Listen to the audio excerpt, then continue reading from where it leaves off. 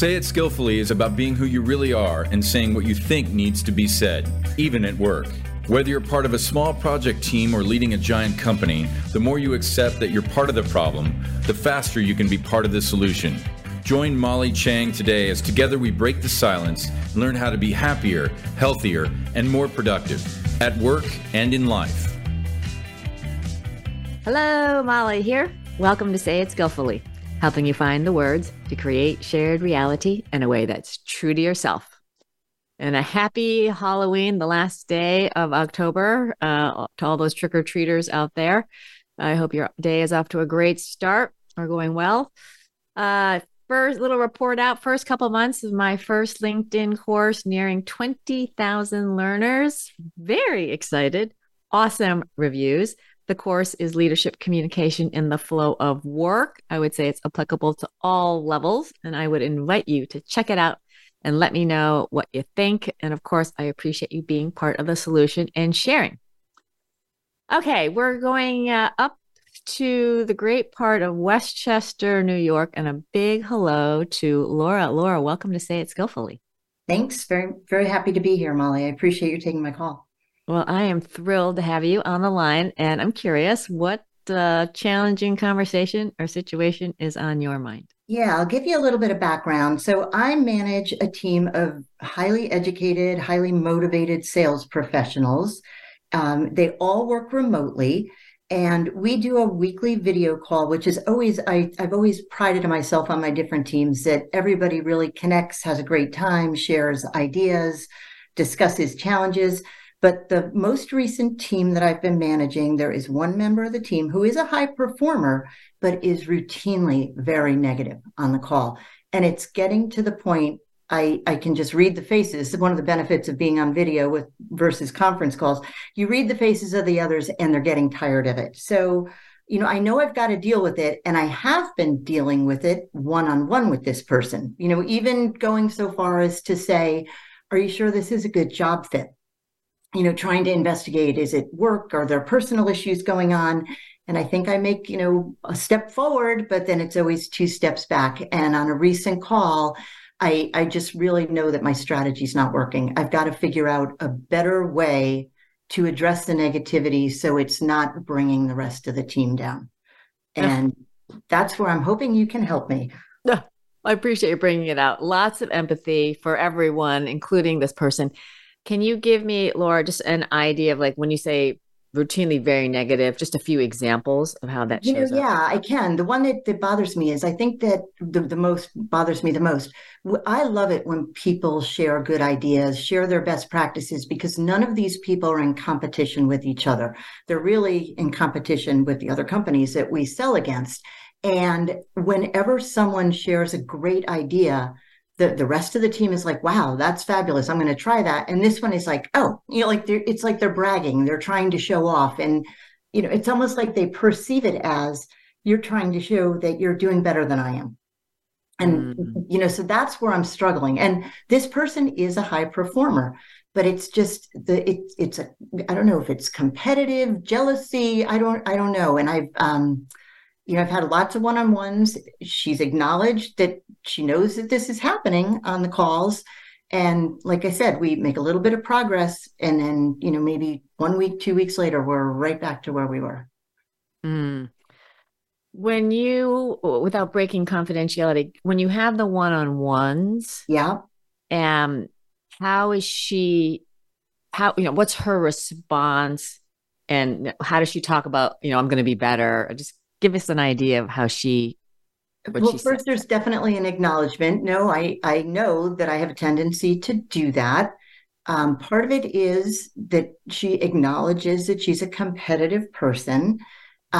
She feels like anyone who's in sales knows that every sales territory is very different. Feels like maybe other people have more opportunities than her.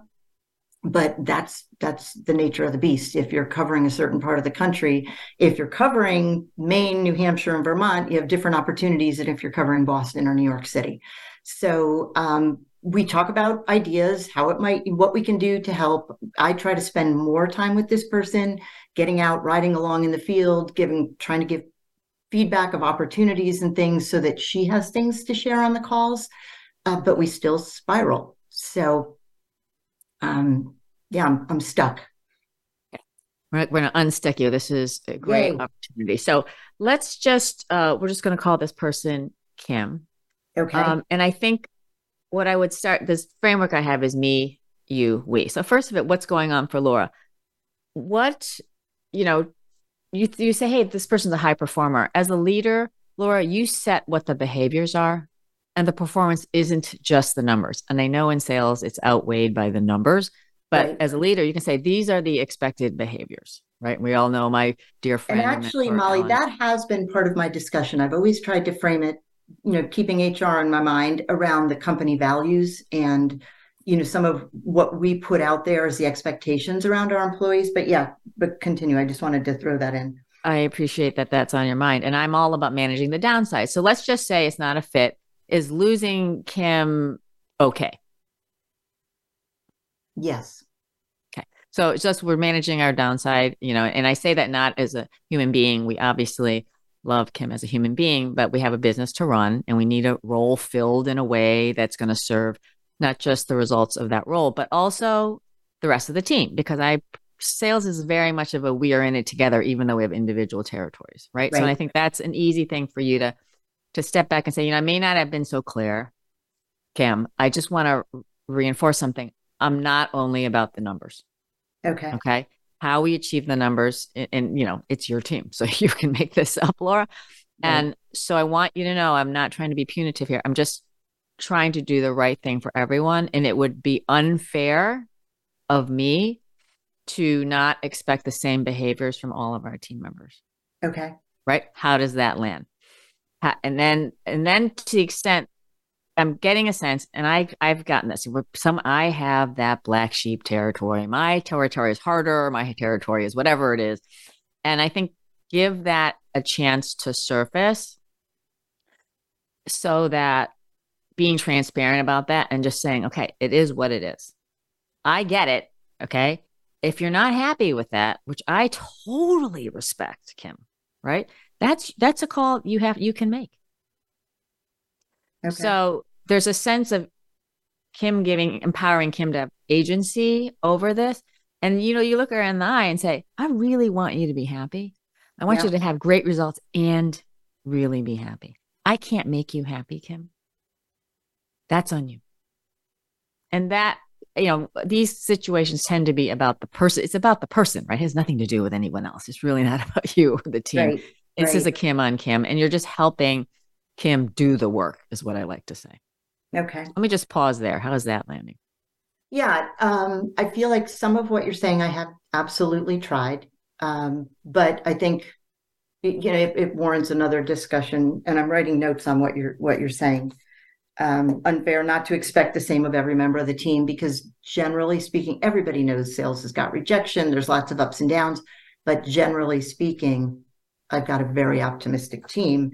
And, it's kind of like a buzzkill when we get on these calls and you can see it. People know, here we go. She's starting to go south on us. Right. That's right. So I think that me part is you getting underway with you. The you is helping Kim appreciate, and I'm sure you've done this, hey, I noticed this, I noticed this.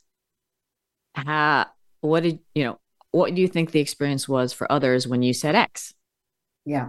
Okay. So the extent to which you kind of make it so that Kim has to put herself in other people's shoes. I need you to be honest. You're Frank over there. Frank hears that. You tell me what's going on for Frank, right? How does that help Frank? How does that help the team?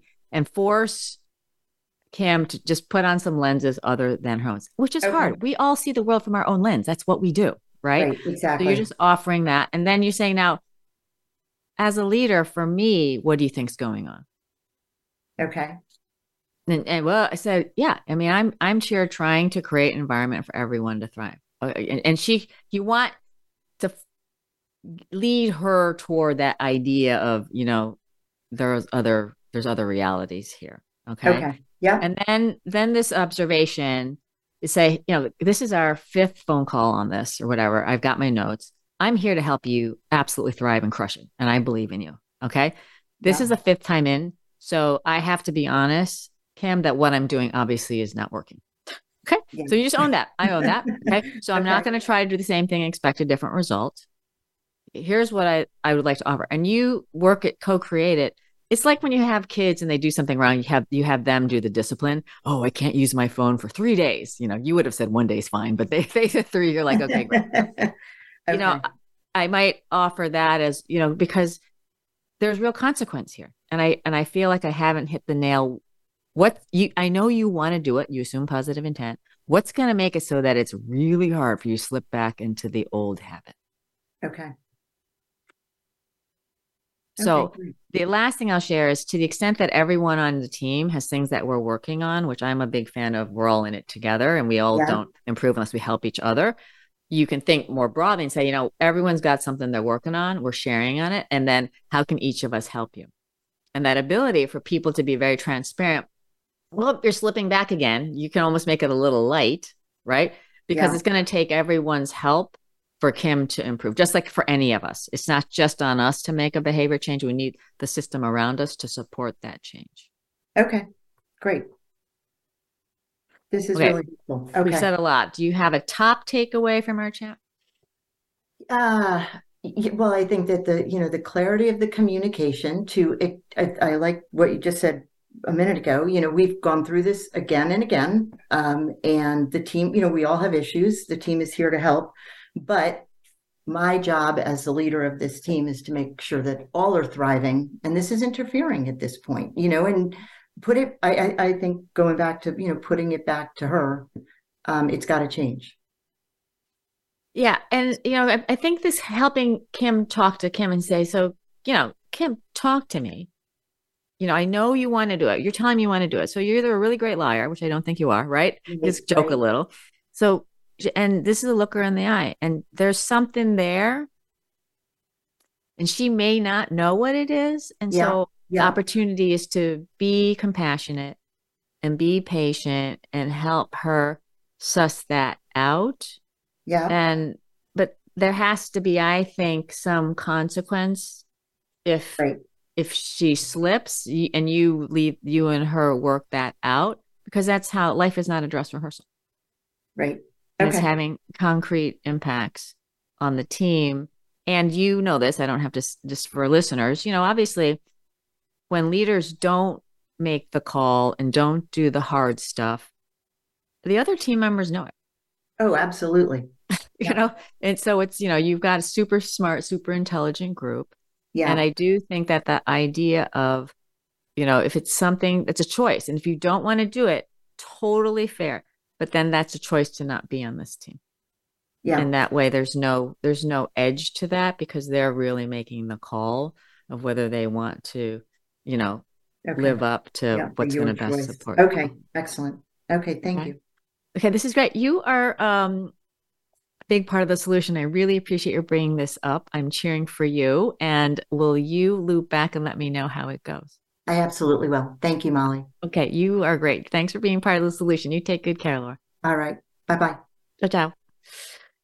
Okay. Let's hope that one goes well. We are now heading down to the south. I'll actually be flying down south soon to Sean in the Atlanta area. Sean, welcome to Say It Skillfully. Hey, Molly. So good to be on today. Thank you so much for having me. Oh, I am thrilled, my friend, that you're on with us. And I'm really curious what's top of mind for you. Absolutely. So kind of give you a little bit of context. So I just transitioned out of the military into civilian life. Basically had a military background, 8+ years of leadership experience, had the opportunity to lead organization units all around the world, ranging from 12 to 150 personnel, and love my job. But for family reasons, I transitioned out of the military so I could spend more time with my family, less time overseas, less time away from them. And that being said, I've been accustomed to a culture that's been very different. The transition from military life over to civilian life is a different culture, and it has been very, very different in the way of just communicating with others. I feel like in the military, things are very direct from your leaders to your subordinates and can come across as harsh. And I don't want to bring that into a civilian atmosphere.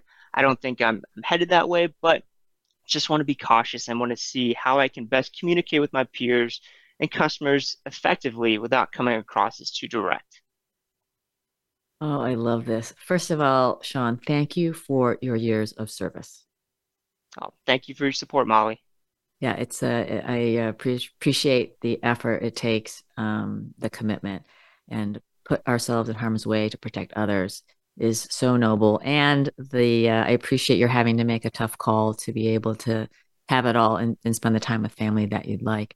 Um, the the military, I just do a quick segue. A dear friend of mine who was a Marine had very storied career in the military and came out. I just want to normalize this for folks in the military. And his first day in private sector was the most uncomfortable day of his life. And he said, I sat at a Yeah. desk. I sat at a desk. He said, I sat for 40 minutes. I just sat there. I had no idea what to do. He literally was like, what am I supposed to do? And another military guy kind of came in, put his arm around him and said, don't worry, man. I was just like that. And kind of helped him figure out the ropes. And so, Sean, your level of awareness in the difference of cultures, and again, I have not served, but I could imagine this a very regimented, it's very clear what people are doing. Yeah. Yep. Very much so. All of a sudden you're like sitting at a desk and you're like, what am I doing? So I think showing compassion for yourself and a little lightness of, okay, this is a totally new gig here, right? We're in a new landscape. I also want to encourage you to not necessarily, and I'm not saying you're doing this, think that you need to conform in any way, in the sense that when we bring, external new voices, viewpoints into systems, we really want to cherish the being new part, because you've got this privilege that the folks who've been there a while don't have, which is they're kind of seeing it the same way day in and day out. And you're like, whoa, wait a second. So just know that that's a real potential high value add. And don't discount that as, well, it's not the way it's done, or I'm the only one who thinks that. And if you are the only one who thinks that, even more important that you speak up, because otherwise it's gone. Okay. I do have a question. In your organization, are there a number of other folks from the military who've made the transition like you? No. So I do have one other coworker who transitioned from military to private sector, but it was over 10 plus years ago. So I'm kind of the only one in my organization that has done this. And I don't really have anyone else like me here. Okay. So one of my big tenets in Say It Skillfully is just transparency is our friend.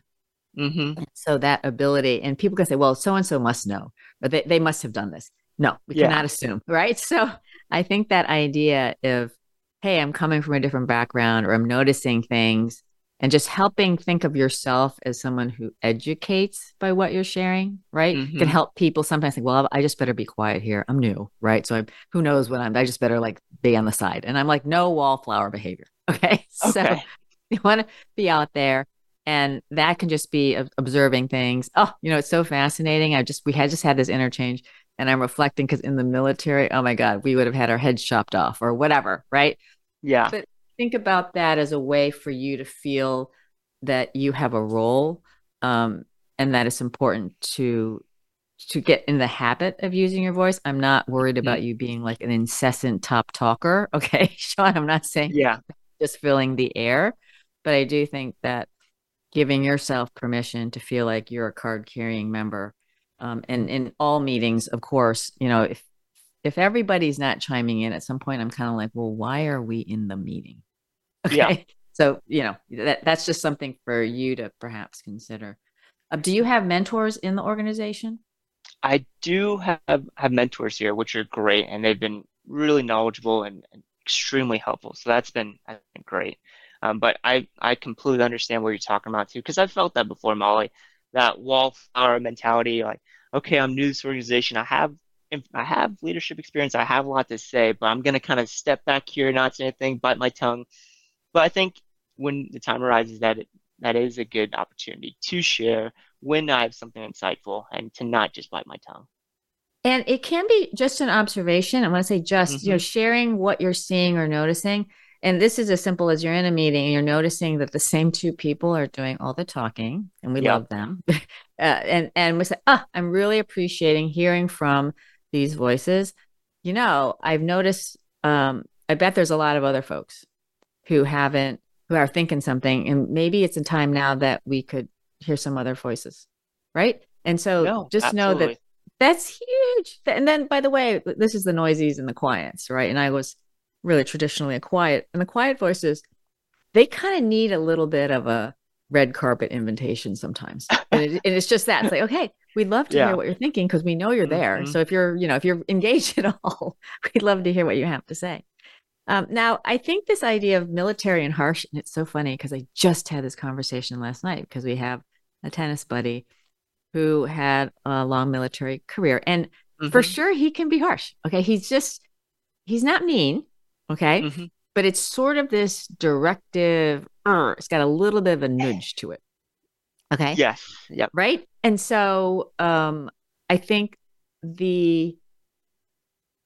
just talking to you here, I don't sense that in you. I'm sure you could be harsh if you wanted to be. It doesn't strike me as your primary mode. So I don't know that it's a huge risk for you. But I think that idea of if you're worried about it, and again, this is transparency. If you have a worry, in the military, we're used to being pretty direct and telling it like it is. And I know that I respect all of you and you guys would want to know how it is. So I'm sharing this, but I don't want to come across as harsh. So as you just say it, right? Yeah. Whatever you're worried about, just normalize it. I don't want to monopolize the floor here. Maybe I'll take a second to share. And maybe there's some context in the military that you think is helpful for people to know. So you're giving them a why am I spending a little extra time? And they could think of that as Sean being generous. Right. And that makes sense. Right, that's that balance. And then that ability for inviting input as a new person, and really as an old timer, periodically, you do a solid reach out and say, hey, I've been here X long. I want you to know that here are the things that I am really keen to be doing or to be known for. And so I kind of ask you that. If you think about, 6 months in the organization, then I run around and say, hey, tell me about that Sean guy. What are the 3 things you would want to hear? I'm hardworking.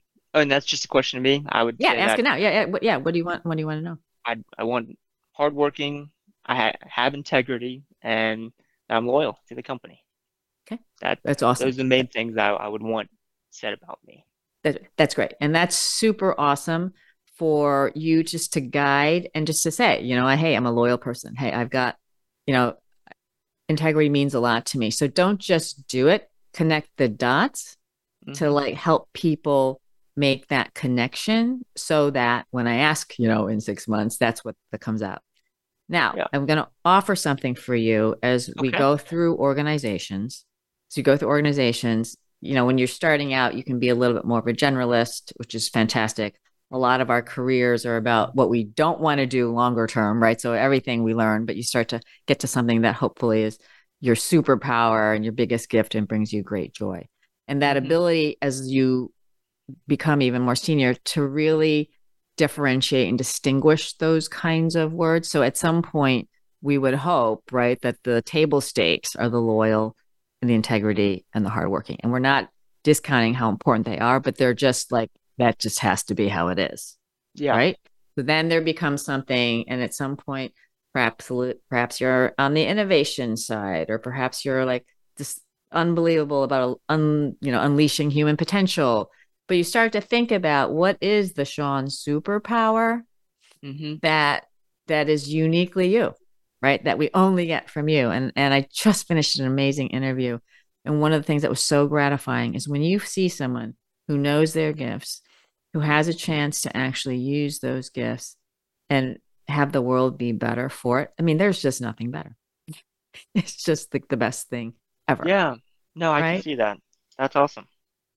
So let me ask also, how are you thinking about your own I'm a big fan of people managing their development. Obviously, organizations have their, support for that, but I do think the lion's share is on individuals. So I'm just curious how you think about, where you're at now, what you're thinking then the year looks like, or 2 years, and, any thoughts on how you see yourself Absolutely. progressing? So kind of give you a picture too, Molly. I'm a planner. So I plan out everything in my life, my career I planned out. I have a 5, 10 year plan of what I put on an Excel document to the date, like of where my wife's job is, where my kids are, where we like to go, and even for work on where I'd like to be at. Um, but yes, I do think about that fairly often, and I try to make goals for every single year of what I like to do. I think the short term goal right now is to pull my weight in my job to make sure that I'm doing everything I can effectively to bring new business to the company, to not just bring it's not bring glory to me, but to the company to essentially give back to them because they gave to me and they allowed me to come into a job where I've been extremely grateful to have this opportunity, and that's the forefront of my mind right now. I do have goals of to move into leadership positions and Lord willing into this company and higher up, but that's the short term goal right now. Awesome. I love it. And I love the notion of being able to serve and giving back. So, getting back to your initial point, which is how do I best communicate? And this other call I had recently was specifically about the leadership communication, because I do think that that is a huge opportunity. So many people I see, and they're in positions of leadership, and they're very smart, and they're very accomplished, and they're very hardworking, and they're not the greatest communicators. Okay. So I want to just Yeah. offer that it's a real opportunity, and we should have compassion for all levels, because getting to find our voice, one that is authentic, one that is effective, really is a very, very individualized journey.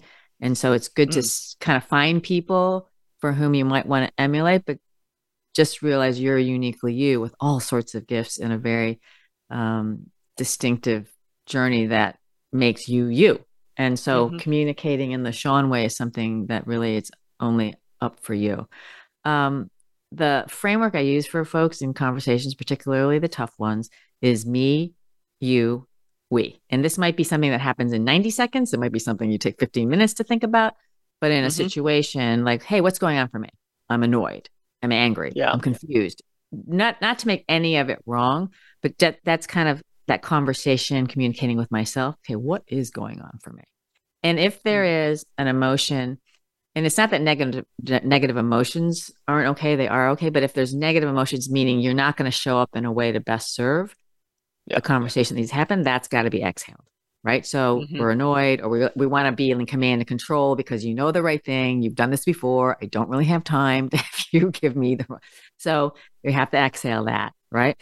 And you inhale a very distinctive energy that you think is going to serve the work, and that energy or vibe really sets the tone before you say a single word.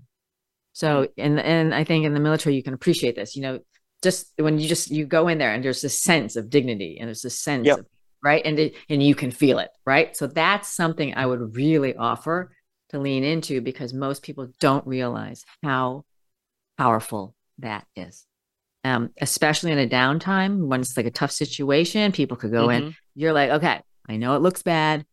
We will win, right? That ability to just show up that way can serve in the biggest way. And folks, this can come from all levels of an organization. So that's the me part. And so the me is how do I show up, and just that intention. So if I'm having a conversation, I'm in a meeting, like, what am I really trying to do? And that seems like kind of a basic step. A lot of people don't really focus on. A lot of words then come flying out. You got to understand what you're trying to have happen.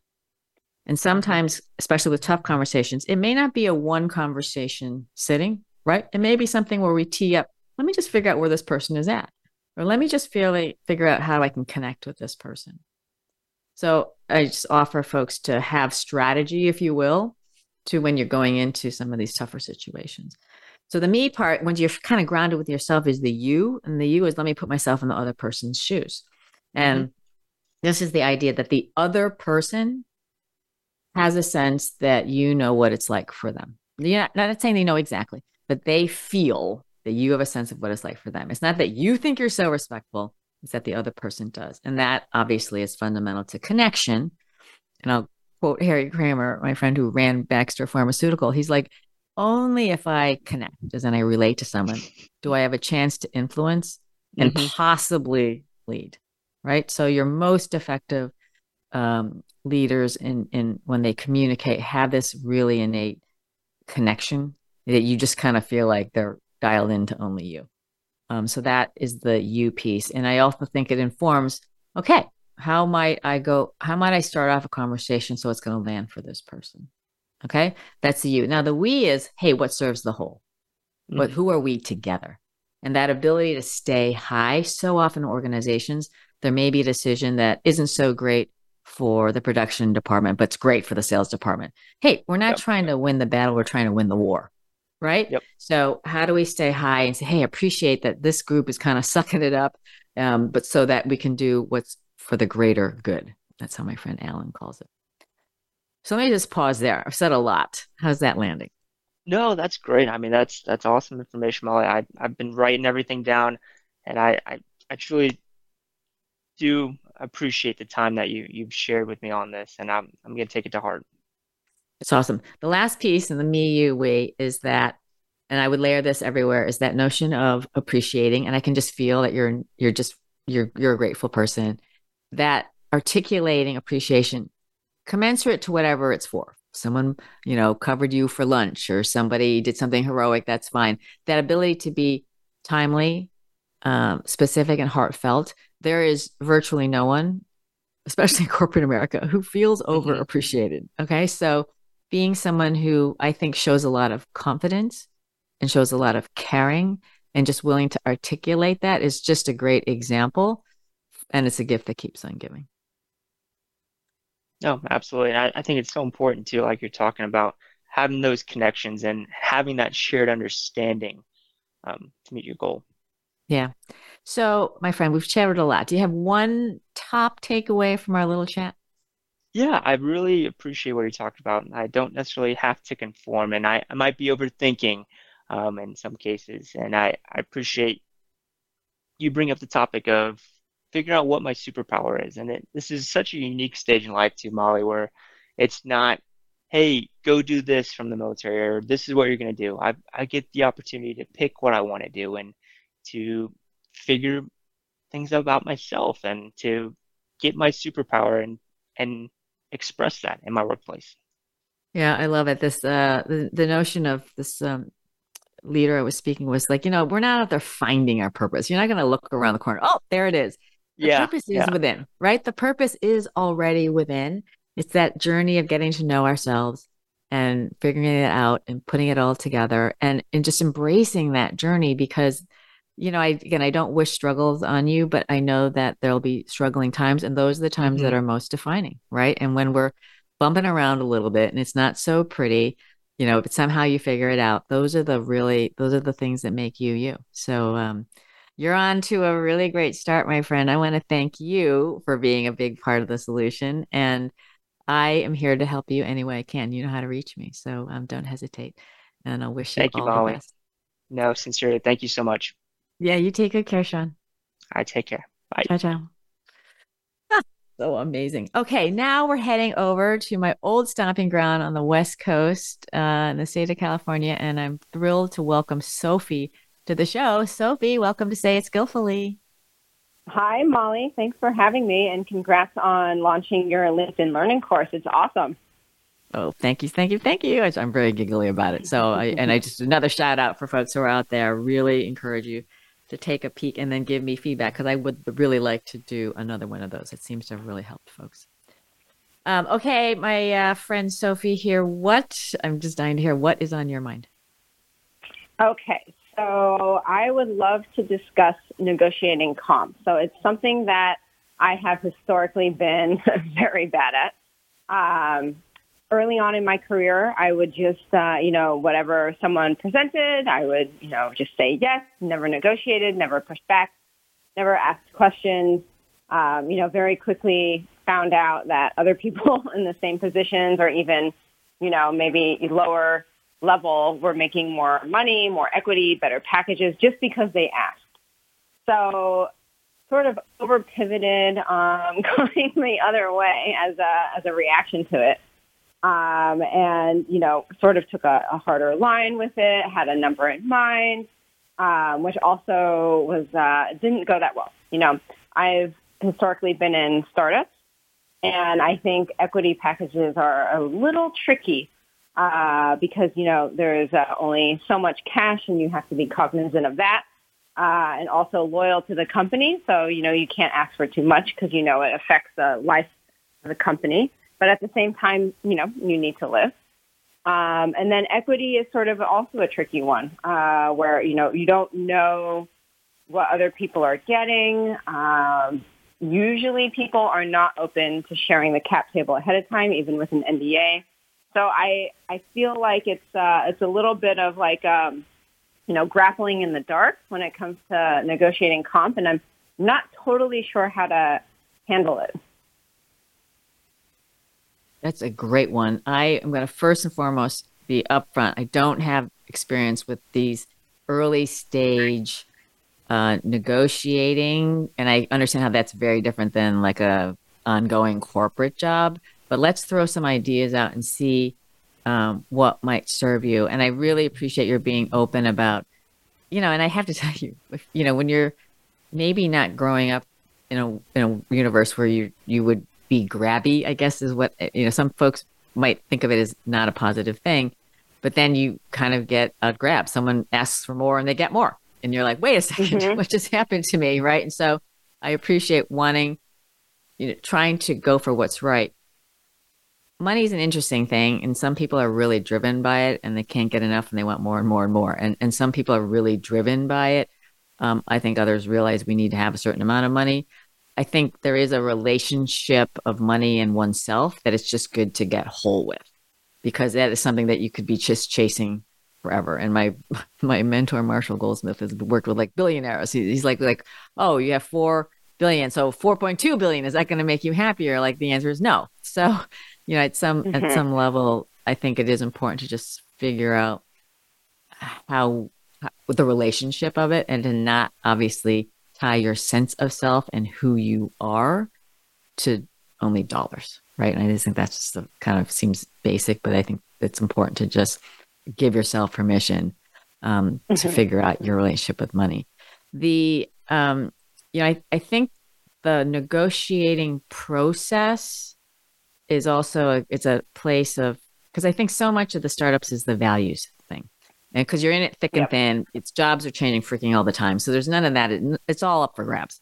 And so I think that idea of, are these people that we will be in the trenches, we're going to be deep in the trenches, it's going to be going very poorly, and are we going to be able to hold it together and really do what we need to do to overcome all odds? Because we know most startups don't really go crazy great, right? So that idea of getting as much comfort and certainty in that the team I'm with is the team I'm meant to be with, to me, just seems like an overriding opportunity. Because when folks go into startups, it's all in. It's all in. It's just thankless. It's, it's not about counting the hours because it's nonstop.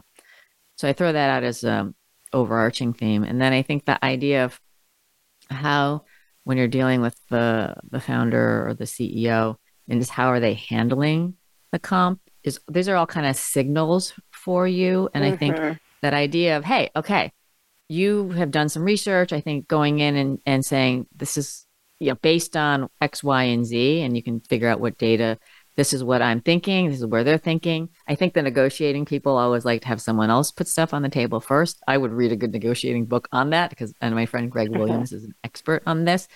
But I think that idea of, hey, I want to feel great about this. I know you want me, so assuming positive intent. I also know you don't want anyone to feel like they've been taken advantage of. I'm not the kind of person who's going to be a grabber, right? And just being upfront about that. And sussing out where they are and how comfortable they are, and to look them in the eye, to me, it's just something that's really inherent, right? The level of compensation tells you how much someone values you. And you can just say, hey, I get that. I'm not saying at a personal level, but I'm just saying, hey, this is what's normative. You're coming in at something that doesn't land for me. Help me with that.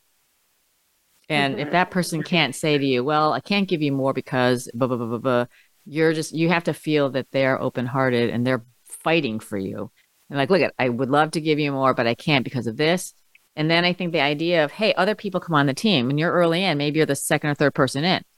So just talk to me. How is this going to work when person 7, 8, and 9 go? Let's just think about this. And is that a founder who has thought through, okay, this is someone who's in it for the long game with me, knows we're going to bring on more team members, and or are they like, oh my God, I haven't thought about that. What are we going to do? So it gives you an idea of how thoughtful and experienced that they are, because hopefully they're taking this thing all the way, right? And if they're just kind of always so short term, and your most important thing, obviously, is your talents. You've got to figure out a way to make sure that you can have an A++ team if you have any hope of making it happen. So let me just pause there. How's any of that landing? Yeah, no, I think that's a great point. And I think the other part of it is like the entire package. So cash, of course, when you join startups, you go in knowing you won't be paid a lot. The equity piece is really interesting. And I think like any sort of like carve-outs are also interesting, because I've interviewed with first-time founders who don't know what a carve-out is. So then it becomes, which is like both great, because then it becomes a conversation, and can also be negative, because then it feels like I'm pushing something that, they may not be super familiar with and might feel a little bit weird to them. But in my role as a COO, that's actually super normal to ask for. So like I have found some sticking points around talking about carve-outs. Would you approach it in a similar way? So explain, just before we move on, would you explain for our listeners just at a high level what a carve-out is, so everyone's with us? Oh, sure. Just like a percentage of in a change of control, some percentage goes to you. So there are certain roles like a COO or a CFO that don't necessarily go to the other side in something like an acquisition. So they don't reap the benefits that the rest of the team would. And just because there's already a COO or a CFO on the other side, so they get compensated from the sale rather than, retention bonuses and that kind of stuff on the other side. Yeah, makes perfect sense. Hope listeners, is a new term for some listeners. I think the idea of how they receive it. So to your point, someone's like, oh yeah, carve outs. Here's what I've done in the past. Ask what they've done in the past. What's normative? How are things changing? How do they think about it? Like, it's a robust discussion about that as a technique, which would be awesome, because that's just giving you information, how they think about it. Do they think about it in a rational way? Are they getting it? Is it a relatively unemotional kind of thing? It's all information for you. And hopefully they're like, okay, this person's a player, totally understands that, sees that this is potentially a very viable thing that happens. So obviously we want to be planful. Awesome. Someone who's, like you said, maybe not familiar, that's not necessarily a horrible thing. However, how they embrace that or not is the information for you. Well, what do you mean about that? Well, we'll never do that. Are they dismissive? Are they wait a second, I'm new here. Are they owning that they're new, right? And then realizing that they're going to need, you may be a great fit for someone like that, because you're so experienced that is the sort of thing that has more value for them, because they have a lot of blind spots. They actually don't know what they don't know in some cases that maybe you would rather the top person knows. So I would offer it's more about their attitude and how do they think and how do they approach the problem, and how do they, when they don't know something, because that gives you, is that going to be someone who like is on their heels pushing back, or is that someone on their toes leaning in and embracing new, which, I would argue the latter is more of a characteristic of more successful people. Like, wait a second, I don't got that. Let me understand that. Let me learn about it. Right. So that it doesn't really help you on the topic itself, but I think the how people come across, I would just offer everyone that says a lot about who the human being is. At the end of the day, you're aligning yourself with the human being. Yeah, I love that. I think that's super valuable. I love that. I love that and I just want to do a shout out, because I do think I do think traditionally, and I'm not saying going forward, female folks have not necessarily been as forthright about comp. I know that it was a big shocker to me. And one of my companies, the next gen, if you will, came in and everybody knew everybody's comp. Like everyone was all open. We were like, what? Like in the olden days, that was a big secret, right? I was like, what? You would never share. So I think that I'm not here to pick one side or the other. I think the notion of what is the right range for the effort involved, the commitment involved, the rewards, and being able to have open-hearted, thoughtful conversations about it is great. I think I have had previous friends talk about the fact that they were too good negotiators. So somehow they came out right two on top. And what happened is there is this underlying resentment because people really felt like they were a bit schnooker. They didn't really know what happened. And that did not serve in the long-term relationship. So not that I would say anyone's trying to go in and say, let me see what I can get away with, but what goes around comes around. And so I offer that you have to sleep well at night with what, you asked for, what you think you can deliver, what's right if you're for the greater good, right? And again, if someone's out there just for their own self, that's one's prerogative.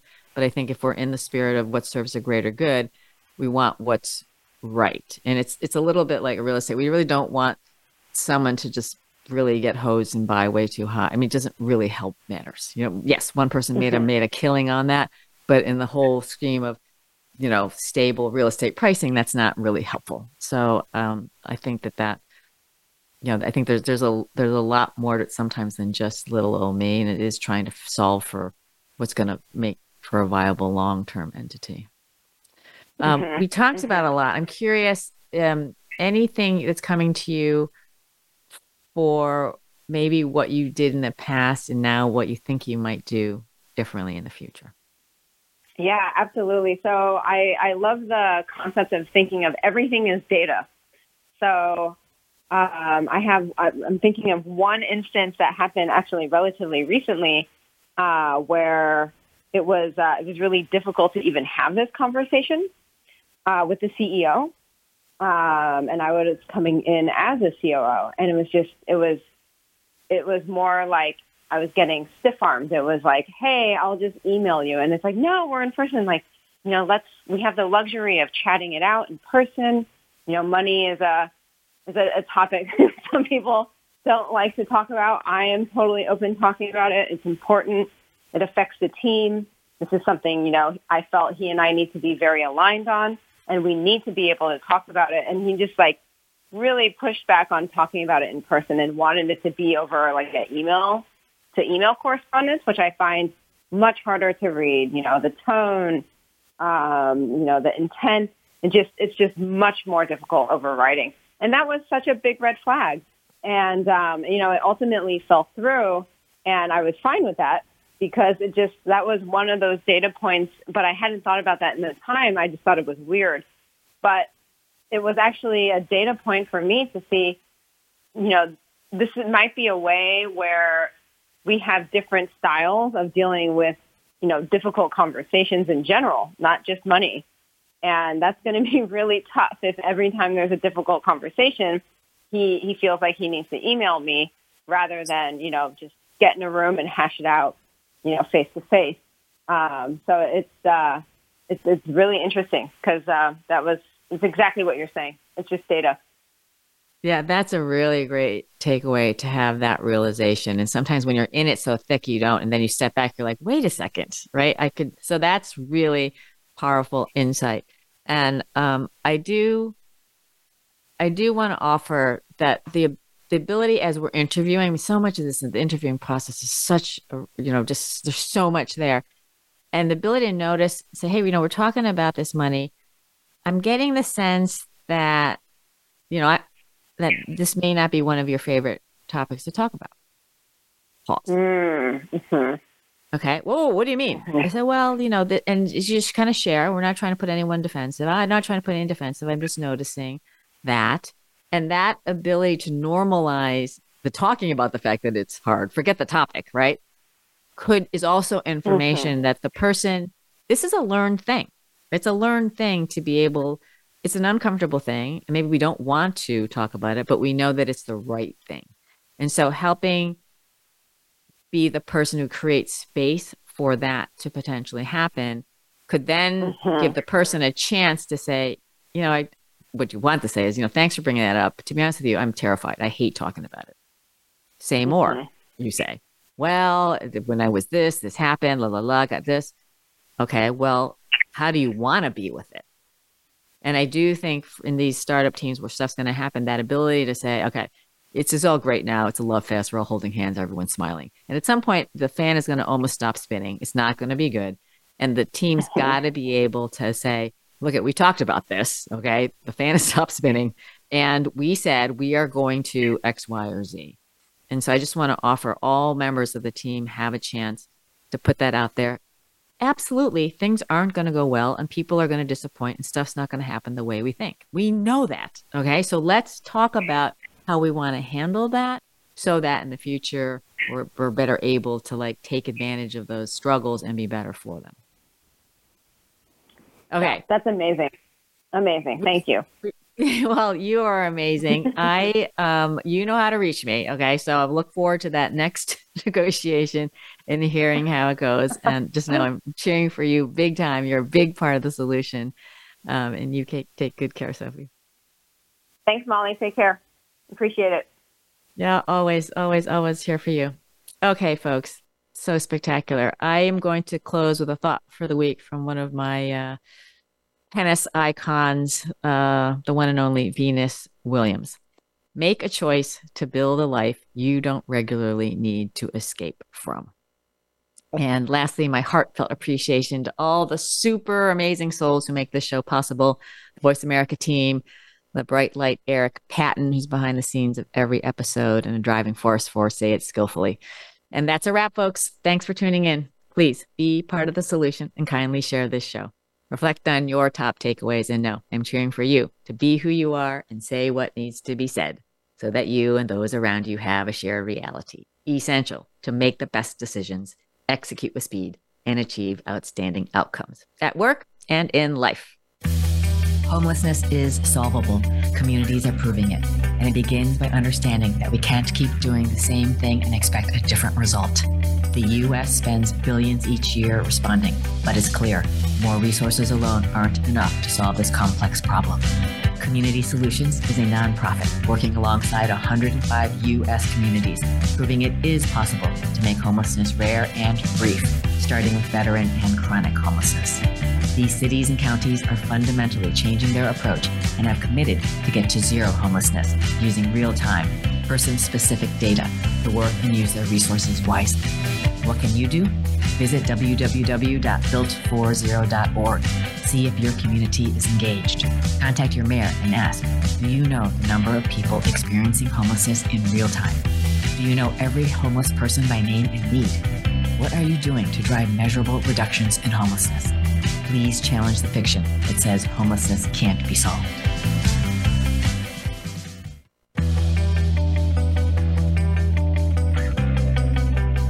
Thanks for listening to Say It Skillfully with host Molly Chang.